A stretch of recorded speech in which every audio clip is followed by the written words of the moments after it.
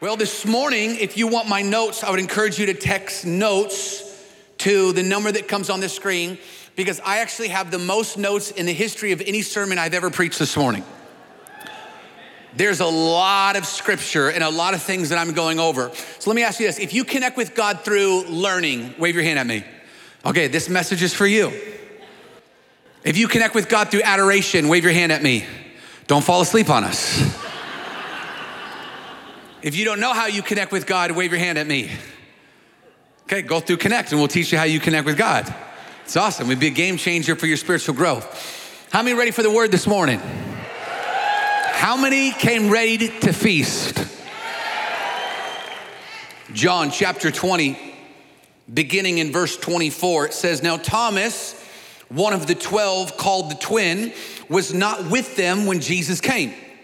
So the other disciples told him, 'We have seen the Lord.' But he said to them, 'Unless I see his hands and the mark of the nails, and place my finger into the mark of the nails, and place my hand into his side, I will never believe.' 8 days later, his disciples were inside again, and Thomas was with them. Although the doors were locked, Jesus came and stood among them. He said, 'Peace be with you.'" Verse 27. "Then he said to Thomas, 'Put your finger here. See my hands. And put out your hand and place it in my side. Do not disbelieve, but believe.'" Someone say believe. Verse 29, Thomas answered, "My Lord and my God." Verse 29, Jesus said to him, "You have believed because you have seen me. Now blessed are those that have not seen and yet believed." I came to tell you this morning that God encounters are waiting for you in the Bible. The title of this message is Strengthening Foundations of the Faith. The Bible is the Word of God. Let's pray. So Lord, we declare that your word, grab your Bibles all over this place. Lord, we declare that your word is true. Let every man be a liar. I declare right now, let your word be a lamp into our feet and a light into our path. Father, we hide your word in our heart that we won't sin against you. Lord, I pray right now that you would give us ears to hear. I pray that you would give us hearts to receive and minds to understand what your spirit is saying. Father, I pray right now, we declare no spirit, but the Holy Spirit is welcome in this place. So we say, fear, you have to go. We declare distraction, you have to go. We declare doubt, you have to go. We say, Holy Spirit, come, rule and reign. Father, I thank you that nobody came to hear me. We all came to hear you. So we say, speak, Lord. Your servants are listening. And all God's people said, amen and amen. Well, we are stewarding a prophetic word over the year of dunamis. That this year, his dunamis power would go from resting on us to in us. That this would be a year of strengthening and fortifying.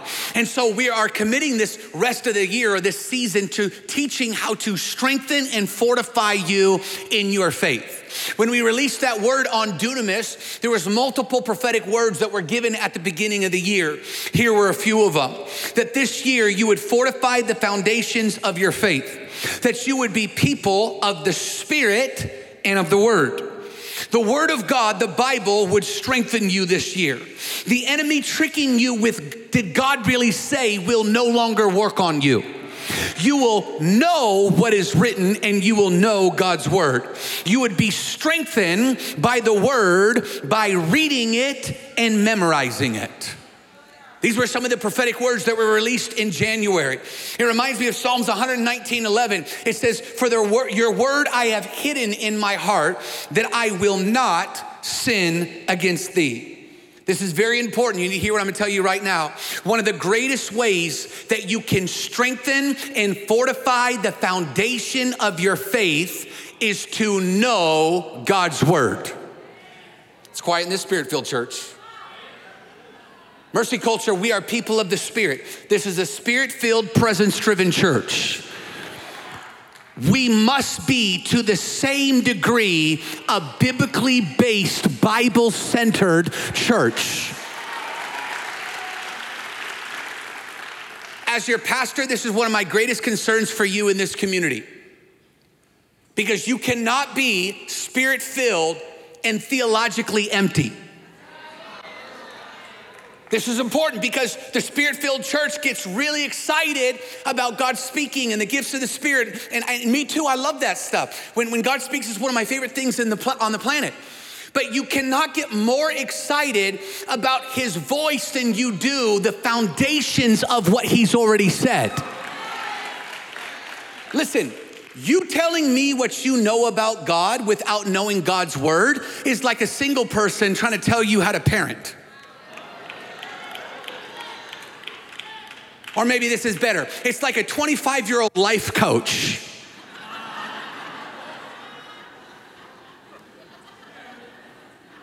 Who's got a social media page trying to tell you how to be successful in life and business. You're like, awesome. Talk to me in 25 more years.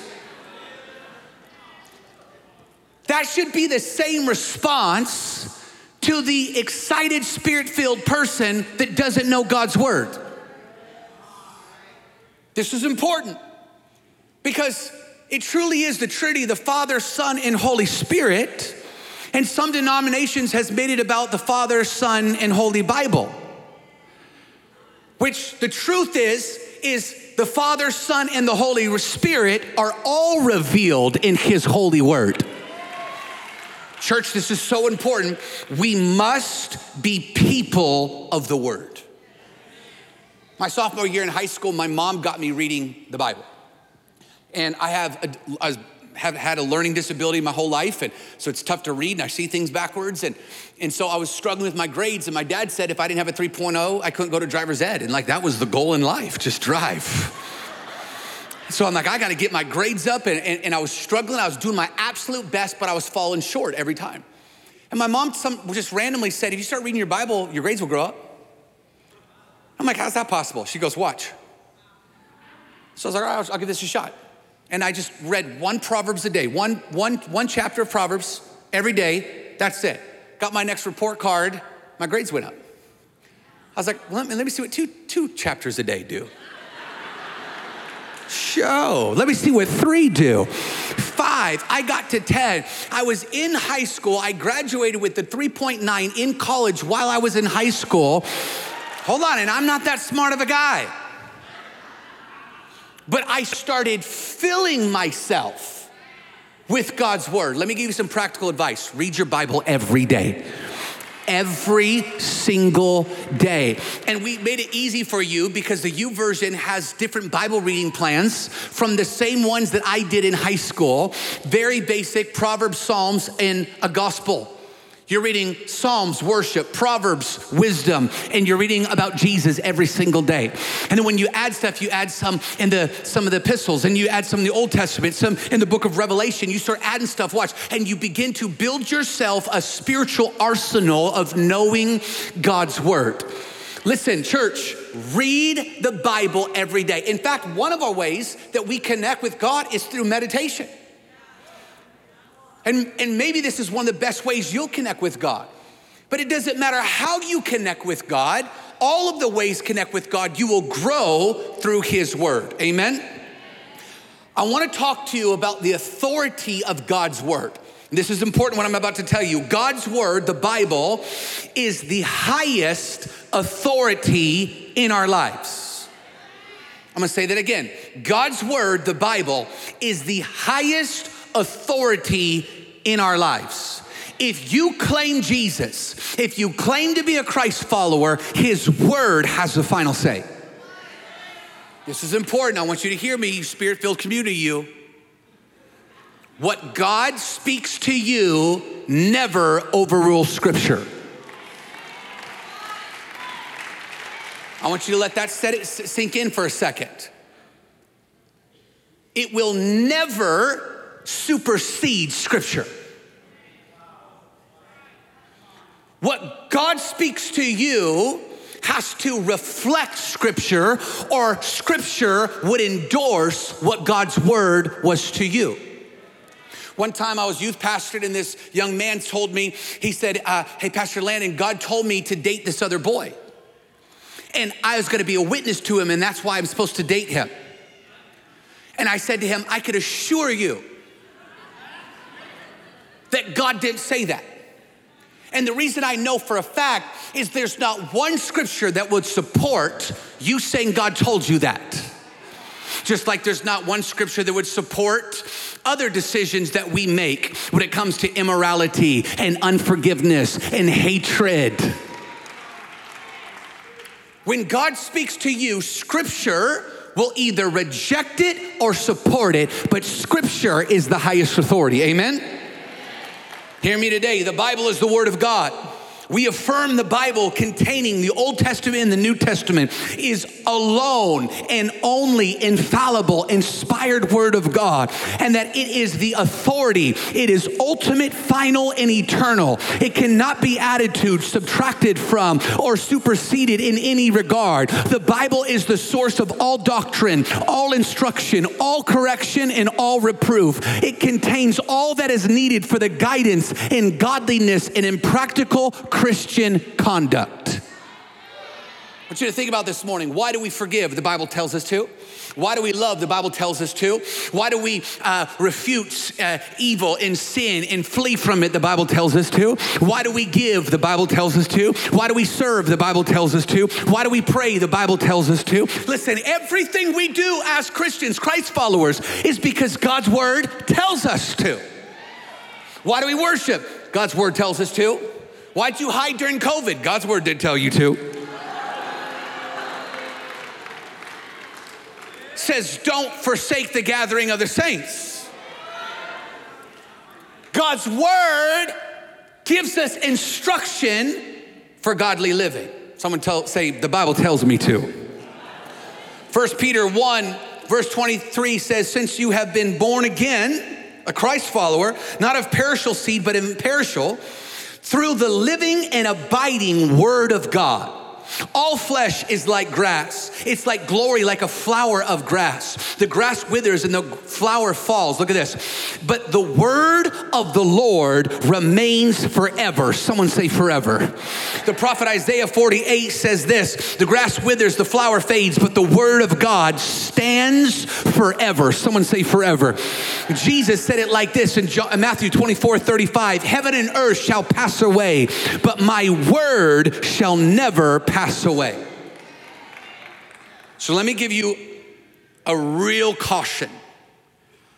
Be careful when you hear people devaluing and dishonoring God's word. Last year we talked about the gift of discerning between the spirits. You have to discern what spirit is in operation when someone devalues and dishonors God's word. Look how Jesus looked at God's word. Look at the value of God's word. He would always reference scripture and reference it with such great value. So when people are devaluing God's word, you got to be careful because they're just a few steps away from heresy.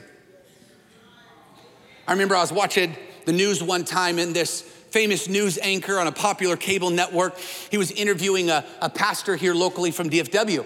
And the pastor referenced the prophet Jonah. And he talked about Jonah and the whale. And the news anchor, who was pompous, kind of cut off the pastor and said, well, pastor, you know, that's Old Testament. You know, we understand the Old Testament to be more allegorical. I'm sitting here watching, I'm like, this is supposed to be a smart dude.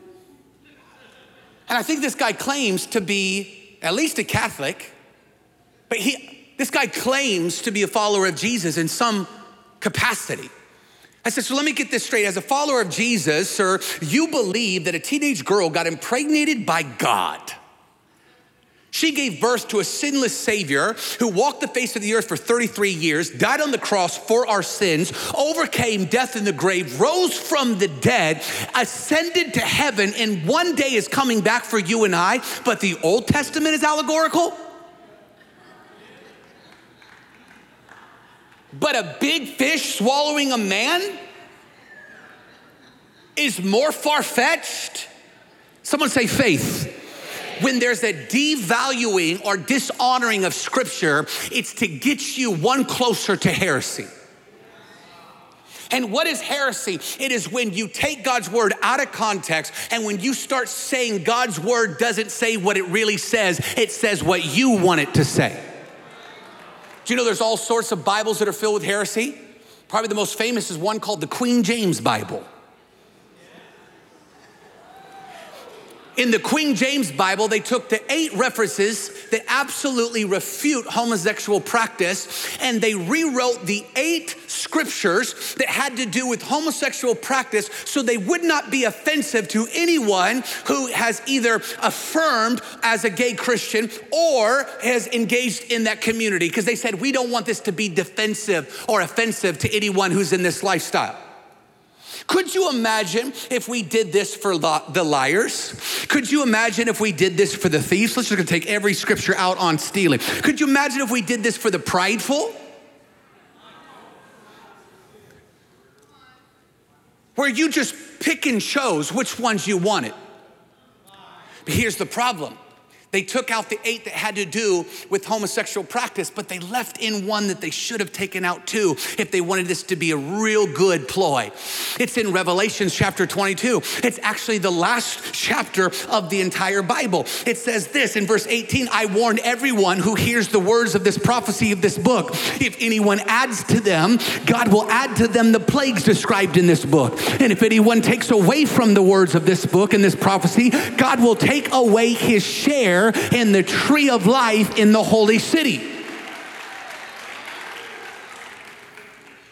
This is important. Heresy is when people start taking other ancient sources to try to interpret the Bible. You need to hear me. This is very important. Learners, come with me. Is you do not use other ancient texts to interpret the Bible. The Bible interprets itself. Not only does the Bible interpret itself, the Bible interprets you. You thought you read the Bible actually just reads you. Don't fall asleep on me, adoration people.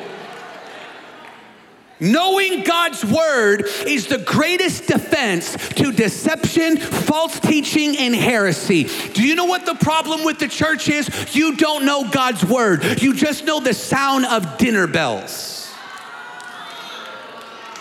Our preacher just has to all of a sudden start talking like this and say whatever you want to say. It doesn't even matter what he says. It could be heresy. It could be anything. It doesn't matter. As long as you get in the mood.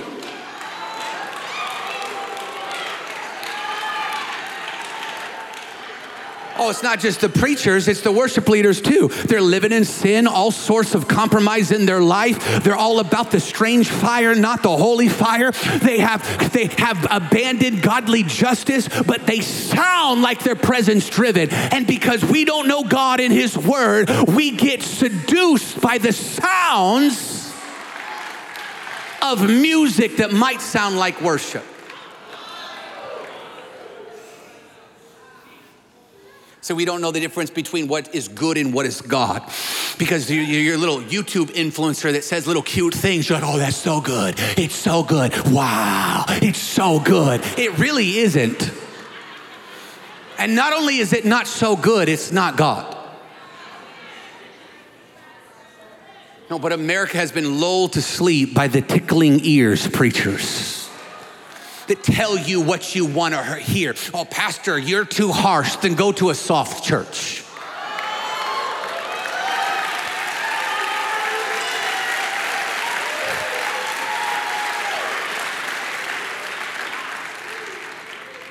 I don't feel like you're that loving. Jesus said, get behind me, Satan. You're an offense unto me. 11 of you are here and one of you's a devil. Did you hear how he talked to the Pharisees, the religious people? Well, how are you going to win the lost? That's your job. My job's to equip the saints. 90% of the time, I'm not preaching to the lost. You do your job, I'll do my job. My job is to equip you. Your job is to go win the lost. I'm not an evangelist.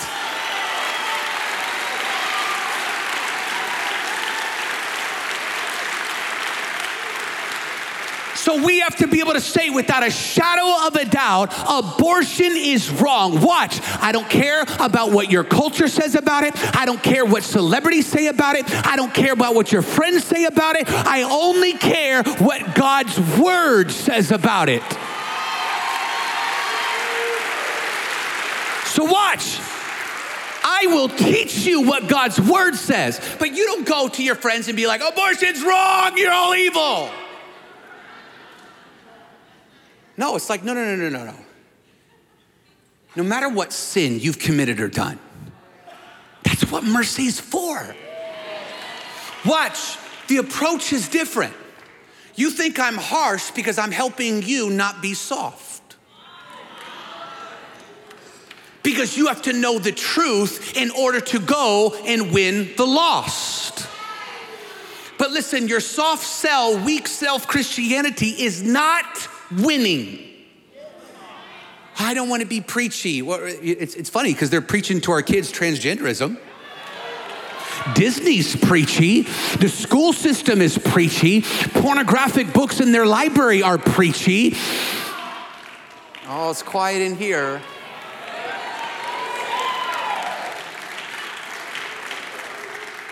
I'm starting to get offended. I'm getting triggered. Good.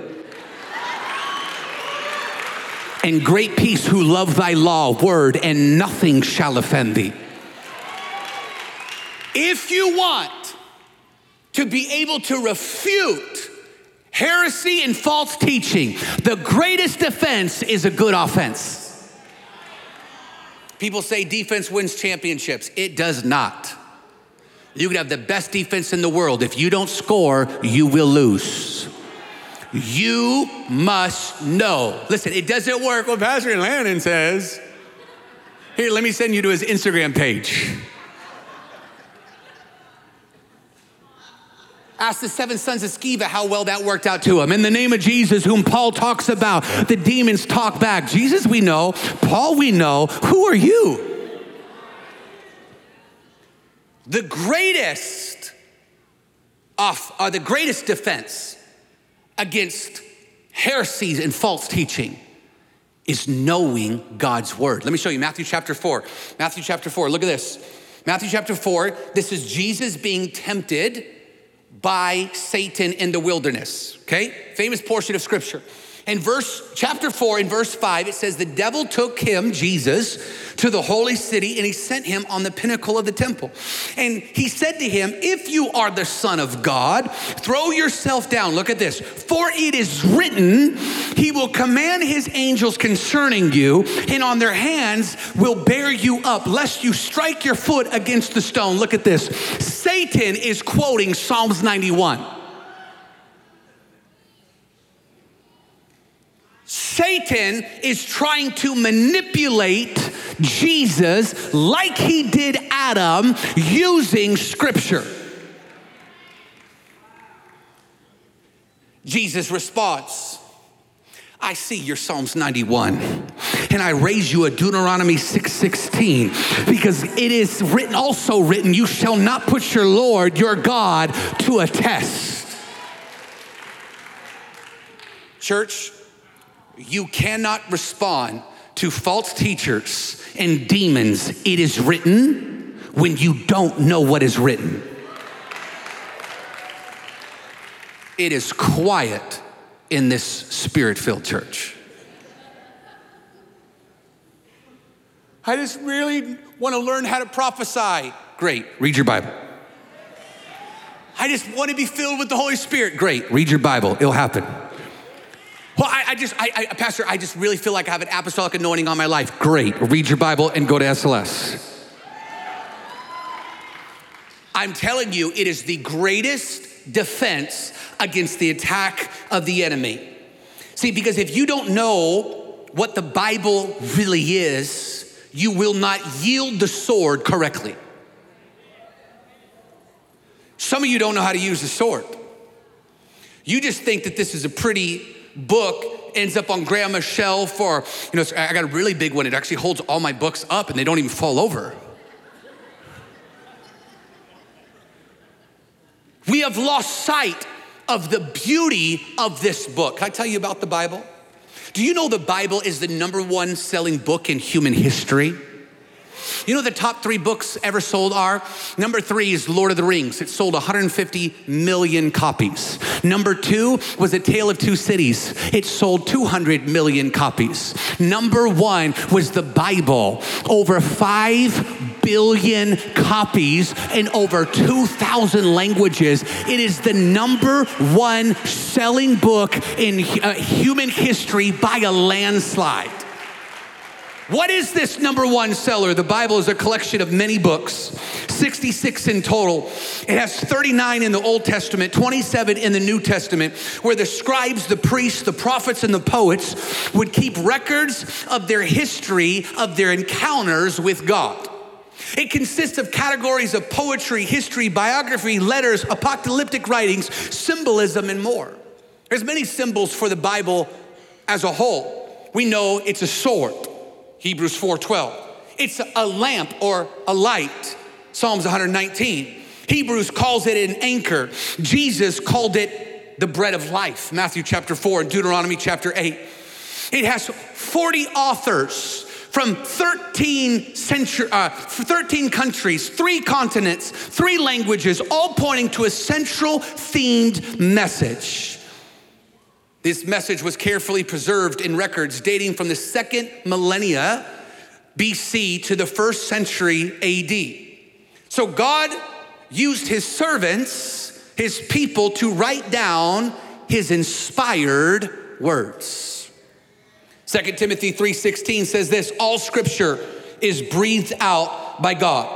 It's profitable for teaching, for reproof, for correction, and training in righteousness. Someone say all scripture. Timothy says it is breathed or inspired. That word breathed in the Greek is the word theoniosto, which means to be divinely breathed. This is important. Listen to this. The Holy Spirit is the author of the Bible. Genesis chapter 1, look at this. Beginning in verse 1, we're 1:1. This is the first verse in the entire book.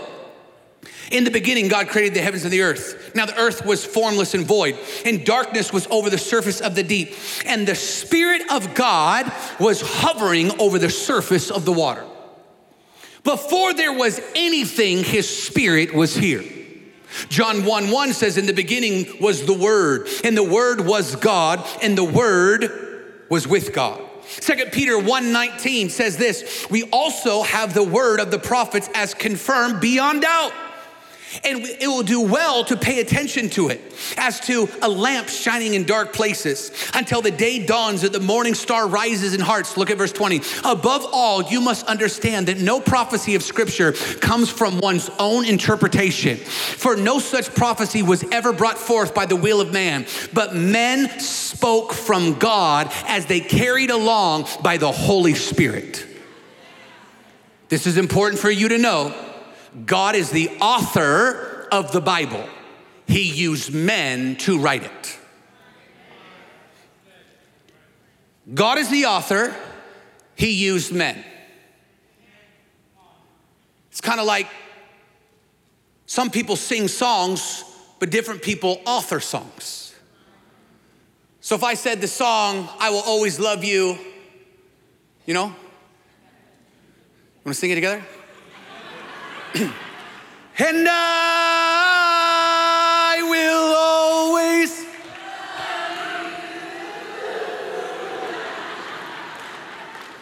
Everyone who is singing has a testimony, everybody. So you know that song, almost, half the room knew the song. And who wrote that song? Oh. There's a little bit of debate in the church. No. Your friend Whitney sang it. But your girl Dolly wrote it. You know she has a testimony, that lady in the back. She just got really excited about Dolly right there. There'll be prayer partners down at the end for everybody. Now watch. Sometimes the person singing it gets the credit, but they were just the voice. They were the instrument behind the true author. The Holy Spirit is the true author of the book. He just used his servants as the voice. Let's look at this book, the understanding of how this Bible was put together. The Old Testament is 39 books with a few main categories. If you read a Hebrew Bible, the categories are the law, the prophets, and the writings. If you read an English Bible, it's the law, history, poetry, and wisdom, and prophecy. But all of these books were gathered together and canonized, or the canon was the description of the final compilation of all of these writings. The word canon is a Greek word that means the rule or standard, because God's word is the rule and standard. I'm gonna give you some information, so don't fall asleep on me. The Old Testament was completed around 400 BC, and the oldest complete copy of the Hebrew Bible is around 1000 AD, which is a span of about 1300 years from its earliest copy to completion. But then we found the Dead Sea Scrolls that gave us a different timeline, and that narrowed the timeline down to about 1000 years. After this 1000 years was up, they found it to be 95% identical or to textually pure, and the only difference in the copy was some differences in spelling. The Old Testament, God revealed himself to Abraham, and then the storyline continued and was supported by God's servants and his prophets. God continued to reveal himself to his people who closely stewarded these God encounters. Then Jesus came along. And the New Testament, it was compiled and recognized by 290 AD. The New Testament was written between 50 to 100 AD, and the earliest completion from around 125 AD of the compiled books. This was a time span of approximately 25 years, or not even one generation.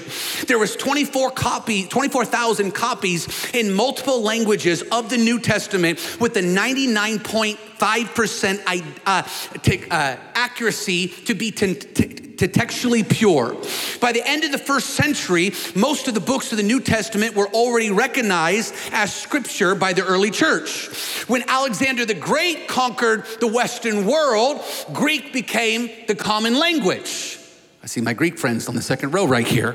So the Septuagint was created as the translation of the New Testament into Greek. But the New Testament was commonly quoted because it was written in the language of the day.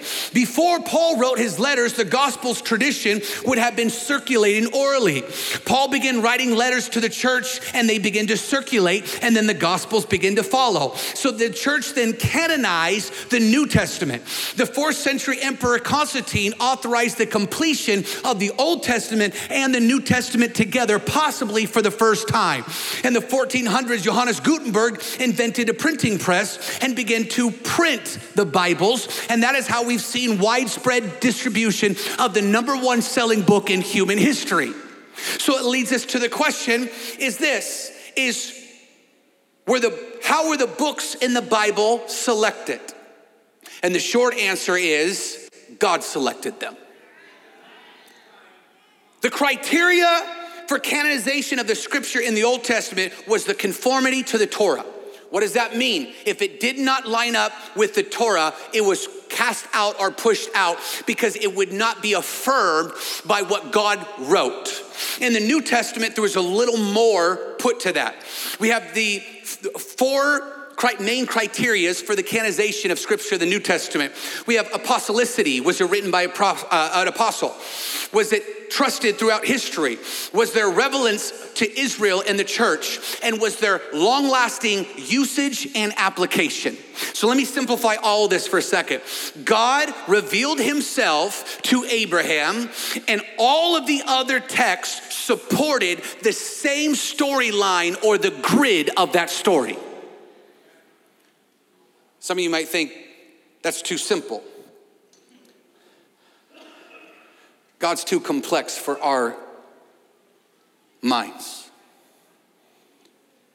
Here's what you need to understand right now. God in his providence chose what would to be preserved as the Bible. All the other texts that did not line up with this storyline were cast out, or they didn't last. They were ancient texts and scrolls that got buried and deteriorated. God himself protected what would become scripture.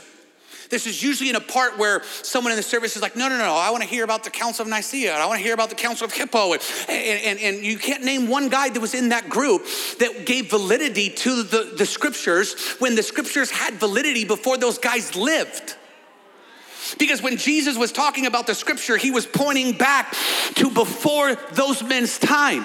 You need to understand this. Listen, you have to understand the sovereignty of God protecting his word. Orchestrating the same way he has done with your life, he has done with his word. And here's what you need to understand is there will always be critics who will challenge the Bible, but when you study the Bible, you will see the answers to critics. Guys, critics are nothing new to God's word. Let me show you Genesis chapter 1. I already told you how Satan attacked Jesus in Matthew chapter 4. Look at this, Genesis chapter 1. I'm not talking about 66 books in the Bible. I'm not talking about 300 prophecies of the Old Testament that point to the New Testament. I'm not talking about anything but one instruction. God spoke to Adam and Eve and said, don't touch the fruit. That's it. Not Old Testament, not New Testament, one instruction. Adam and Eve, don't touch the fruit. What did the serpent say to Eve? Put the scripture up, Genesis chapter 1. Did God really say? Not 66 books, not Old Testament, New Testament, one instruction. Don't touch the fruit. And the enemy comes and attacks what? God's word. You thought deconstructing was new? It was there at the beginning. It's always been the enemy's attack. It was the first attack with Adam. It was the first attack with Jesus. And it will be the first attack with you. Did God really say? Church, there's not another book in the history of the world that has withstood more attacks, scrutiny, and demonic resistance like the Bible. So let me give you some practical advice. Don't waste time arguing with people over the Bible. I'm not saying don't explain things. I'm saying do not argue with them. Because if people don't want to trust the Bible, they have to deny history and deny science. You're not dealing with someone's mind, you're dealing with their heart. So let me ask you this question. How do you know if you could trust the accuracy of the Bible? Well, let me ask you this question. What other historical text do you question the authority of? Please answer.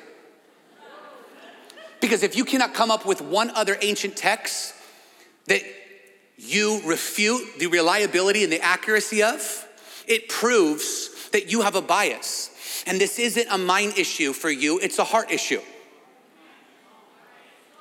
So let me ask you this question. What is the second most historically accurate book in the world? The second most historically accurate. Because it's interesting that everybody wants to attack the first most historically accurate book in the world, but no one ever attacks the second. In fact, most people don't even know what it is.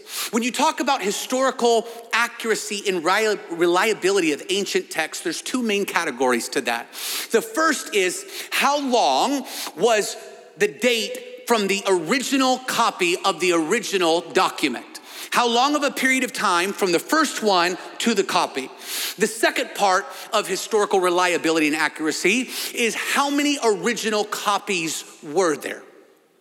These are the top two things that we get to find out the historical reliability and accuracy of any ancient text. So when you ask someone what is the second most historically accurate book on the planet and they can't tell you, it shows that they don't want to know truth. Put that graph up there. I'll give you the example. The second most historically accurate book in the planet is Homer's Iliad. Homer's Iliad was written in 800 BC and its earliest copy was in 400 BC. So it's a time gap of 400 years. That's a long time. Think back between our nation, what's happened over the last 400 years. The first manuscript or copy was copied 400 years after its original manuscript. Then it had 1,757 original copies. That is the second most historically accurate, reliable book in history. Look at these other ones. You have Plato. Have you ever heard anyone argue the validity or the accuracy of Plato's writings? Have you sat in one college class where they debated this? No, but look at Plato's writings. Plato had 1,300-year time gap with only 7 copies. And for the sake of time, let's just jump to the New Testament. The New Testament was written between a time gap of 40 years. Why? Because the disciples were already making notes the moment Jesus ascended. Watch, a 40-year time gap. It's not even a full generation time gap. And look at this, the New Testament, 5,795 copies, blows all of the rest of them out of the water. You know what's wild about that? That's just the original Greek copies. That doesn't include the other languages that had original copies it was placed in. If you add those up, it's closer to 24,000 copies of the New Testament written. And out of those 24,000 copies, it was 98% textually pure. And the 2% in question had nothing to do with doctrine or theology. It was spelling variances that changed what it sounded like. Here's what you need to understand. The Bible is the most historically accurate book and the most preserved document in the history of the world. Hear me, church, today. The Bible is unparalleled in its accuracy, unequaled in its reliability, and unsurpassed in its relevance. There's no book like it.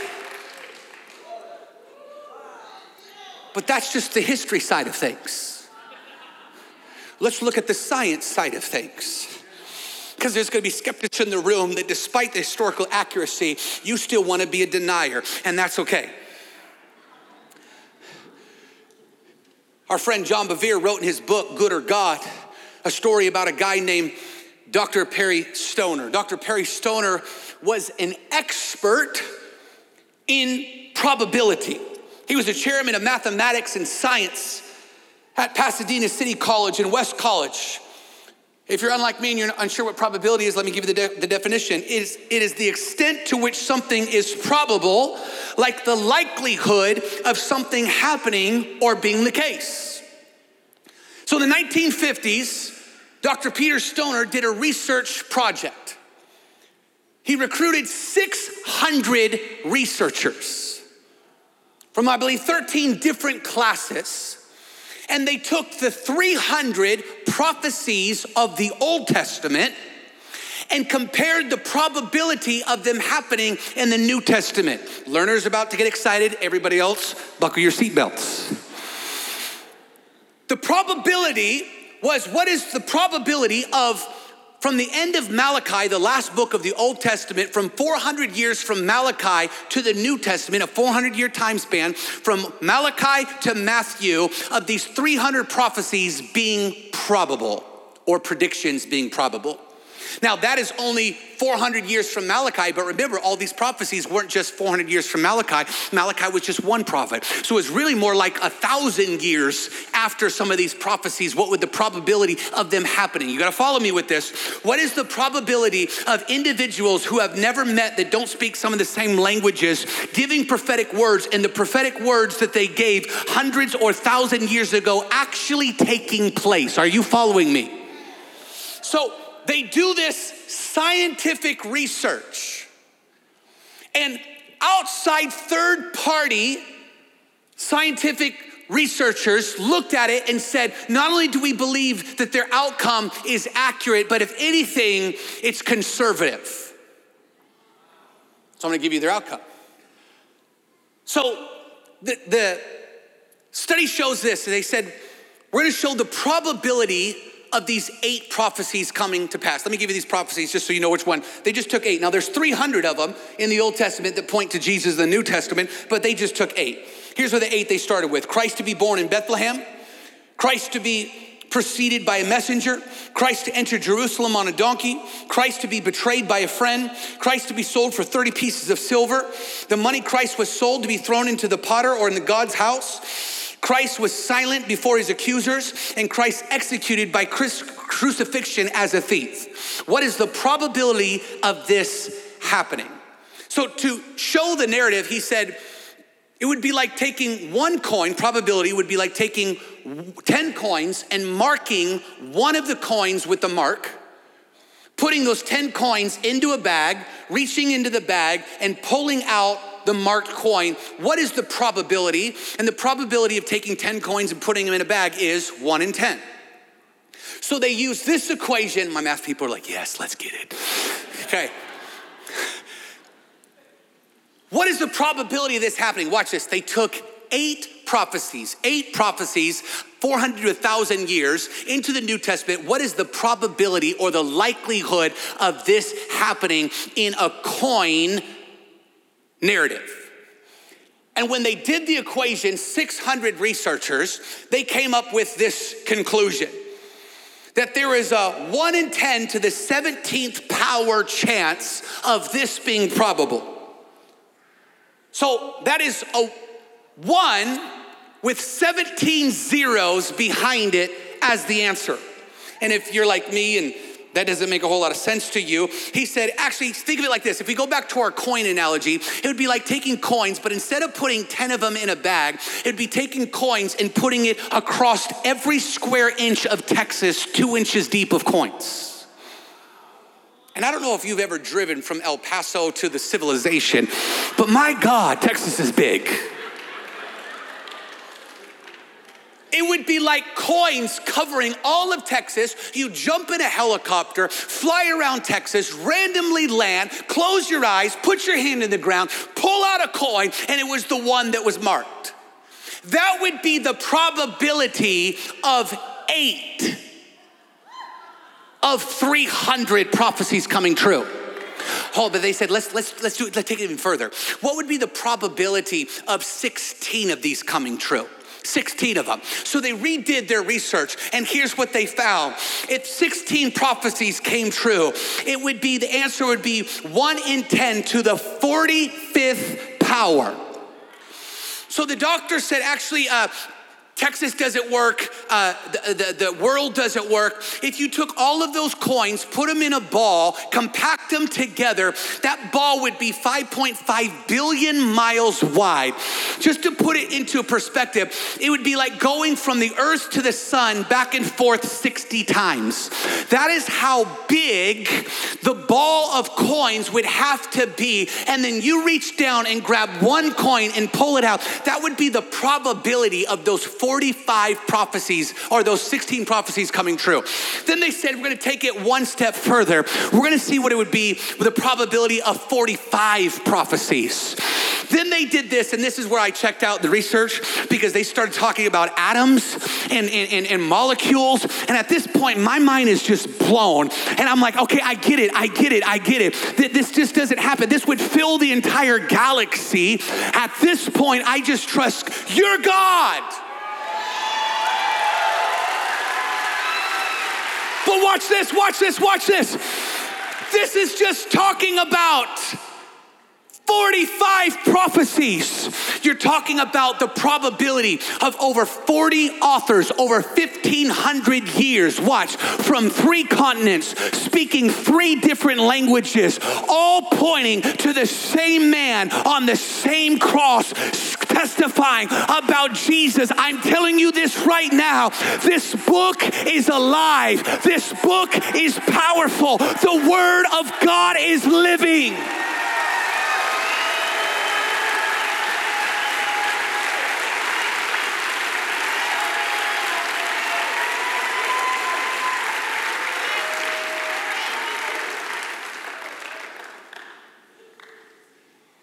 My favorite thing about God's word is it's alive. where you could read a text 100 times. But when you're in his daily encounter and you just skim it one more time, all of a sudden it jumps off the page. It hits you in the face. You feel the kick of the Holy Spirit. And all of a sudden it's saying something brand new and fresh, even though the doctrine isn't changing, because his word is alive. You could read any other bestseller, and by the end of the day, Moby Dick is still just about a whale. But you could read this book that's a lamp unto your feet and light unto your path, and it comes alive in your heart every time. We could preach from the same text every Sunday at church, and every Sunday it will come alive because God's word is alive.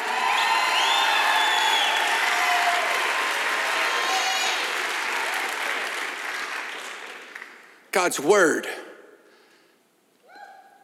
brings life, not death. His word will bring you alive, but religious people try to use his word to bring death. Let me just pass to you for a moment. Anytime someone tries to take that sword of the Spirit and use it to hurt people, let me tell you, it's witchcraft.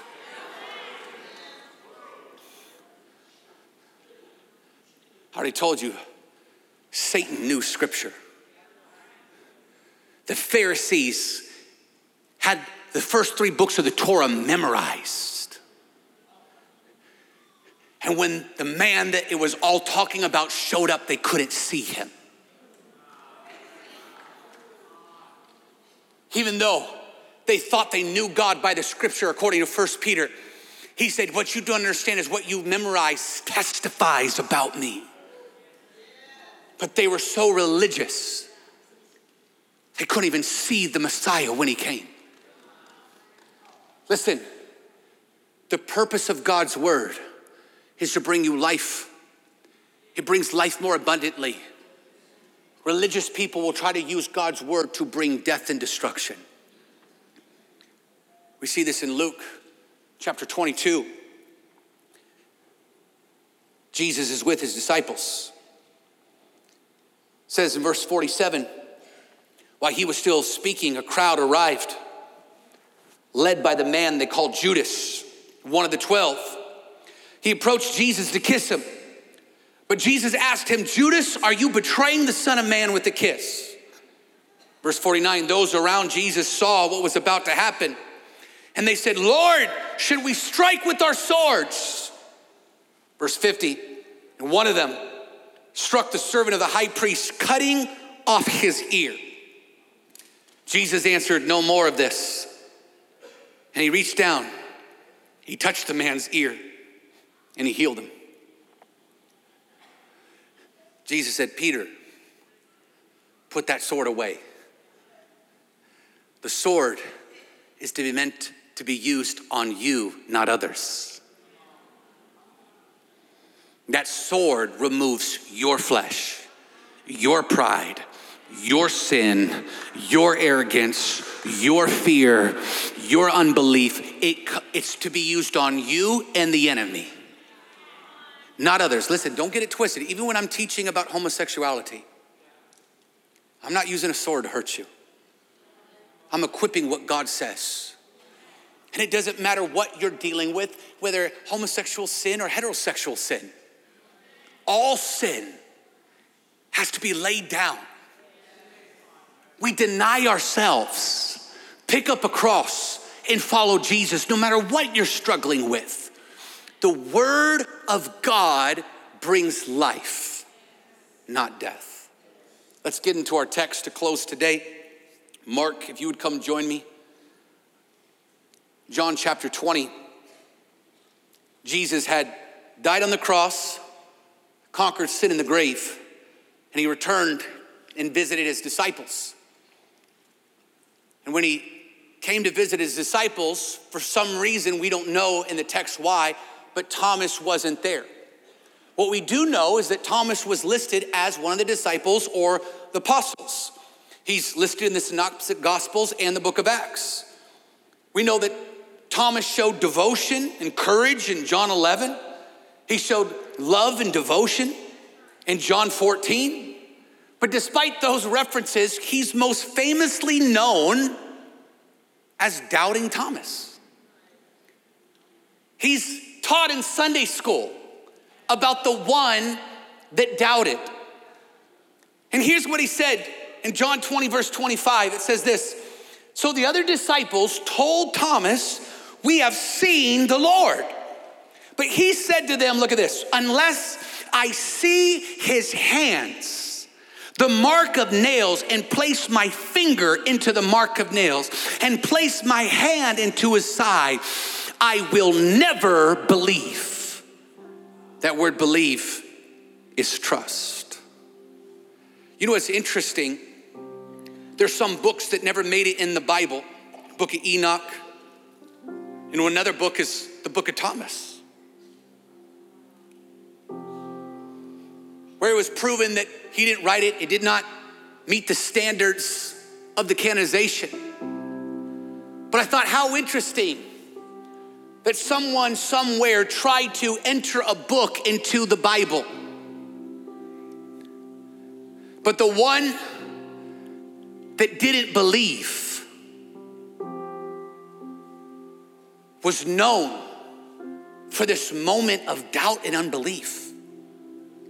He said this: "Unless I take my finger and put it into his hand where the nails put holes, unless I take my hand and thrust it into his side." Now, biblically speaking, Jesus had not yet ascended to heaven and been given his new body.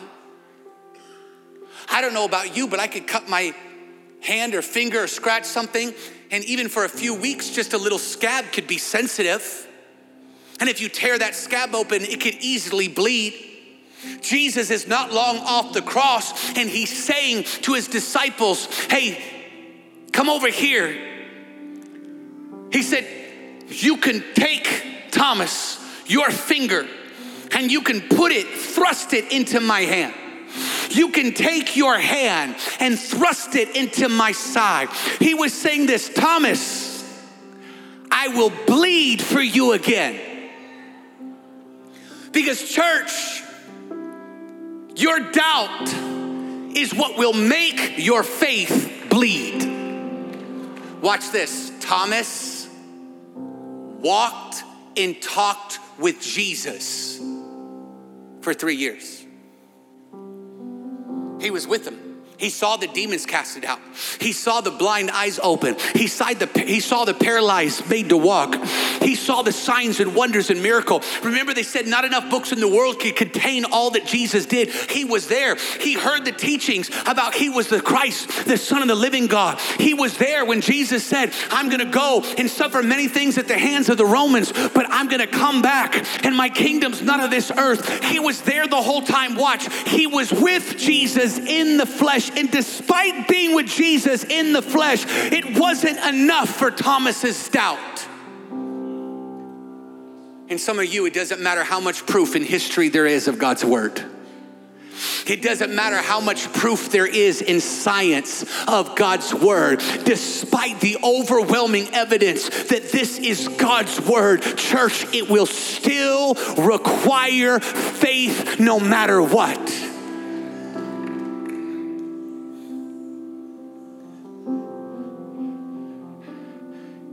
Here's my heart. Is some of you are missing out on some of the greatest God encounters of your entire life because you're not valuing his word. And the Lord spoke to us prophetically that this was a year of strengthening and fortifying our faith, and that we would strengthen our faith through the word of God. I feel a prophetic warning. Someone needs to mark this moment. One of the symbols of God's word is an anchor. And what will anchor you is God's word. It's what will produce in you the roots for the fruit that you desire. Church, hear me today. There's a God encounter waiting for you inside his word. And here's what I prayed today, this week. Some of you come to Mercy Culture every single week, expecting and knowing God will move. We wrote on the side of our building, it's like this every week, because a move of God is so consistent. And here's my prayer for you today, is that you will go to God's word with greater expectation than you do a Mercy Culture church service.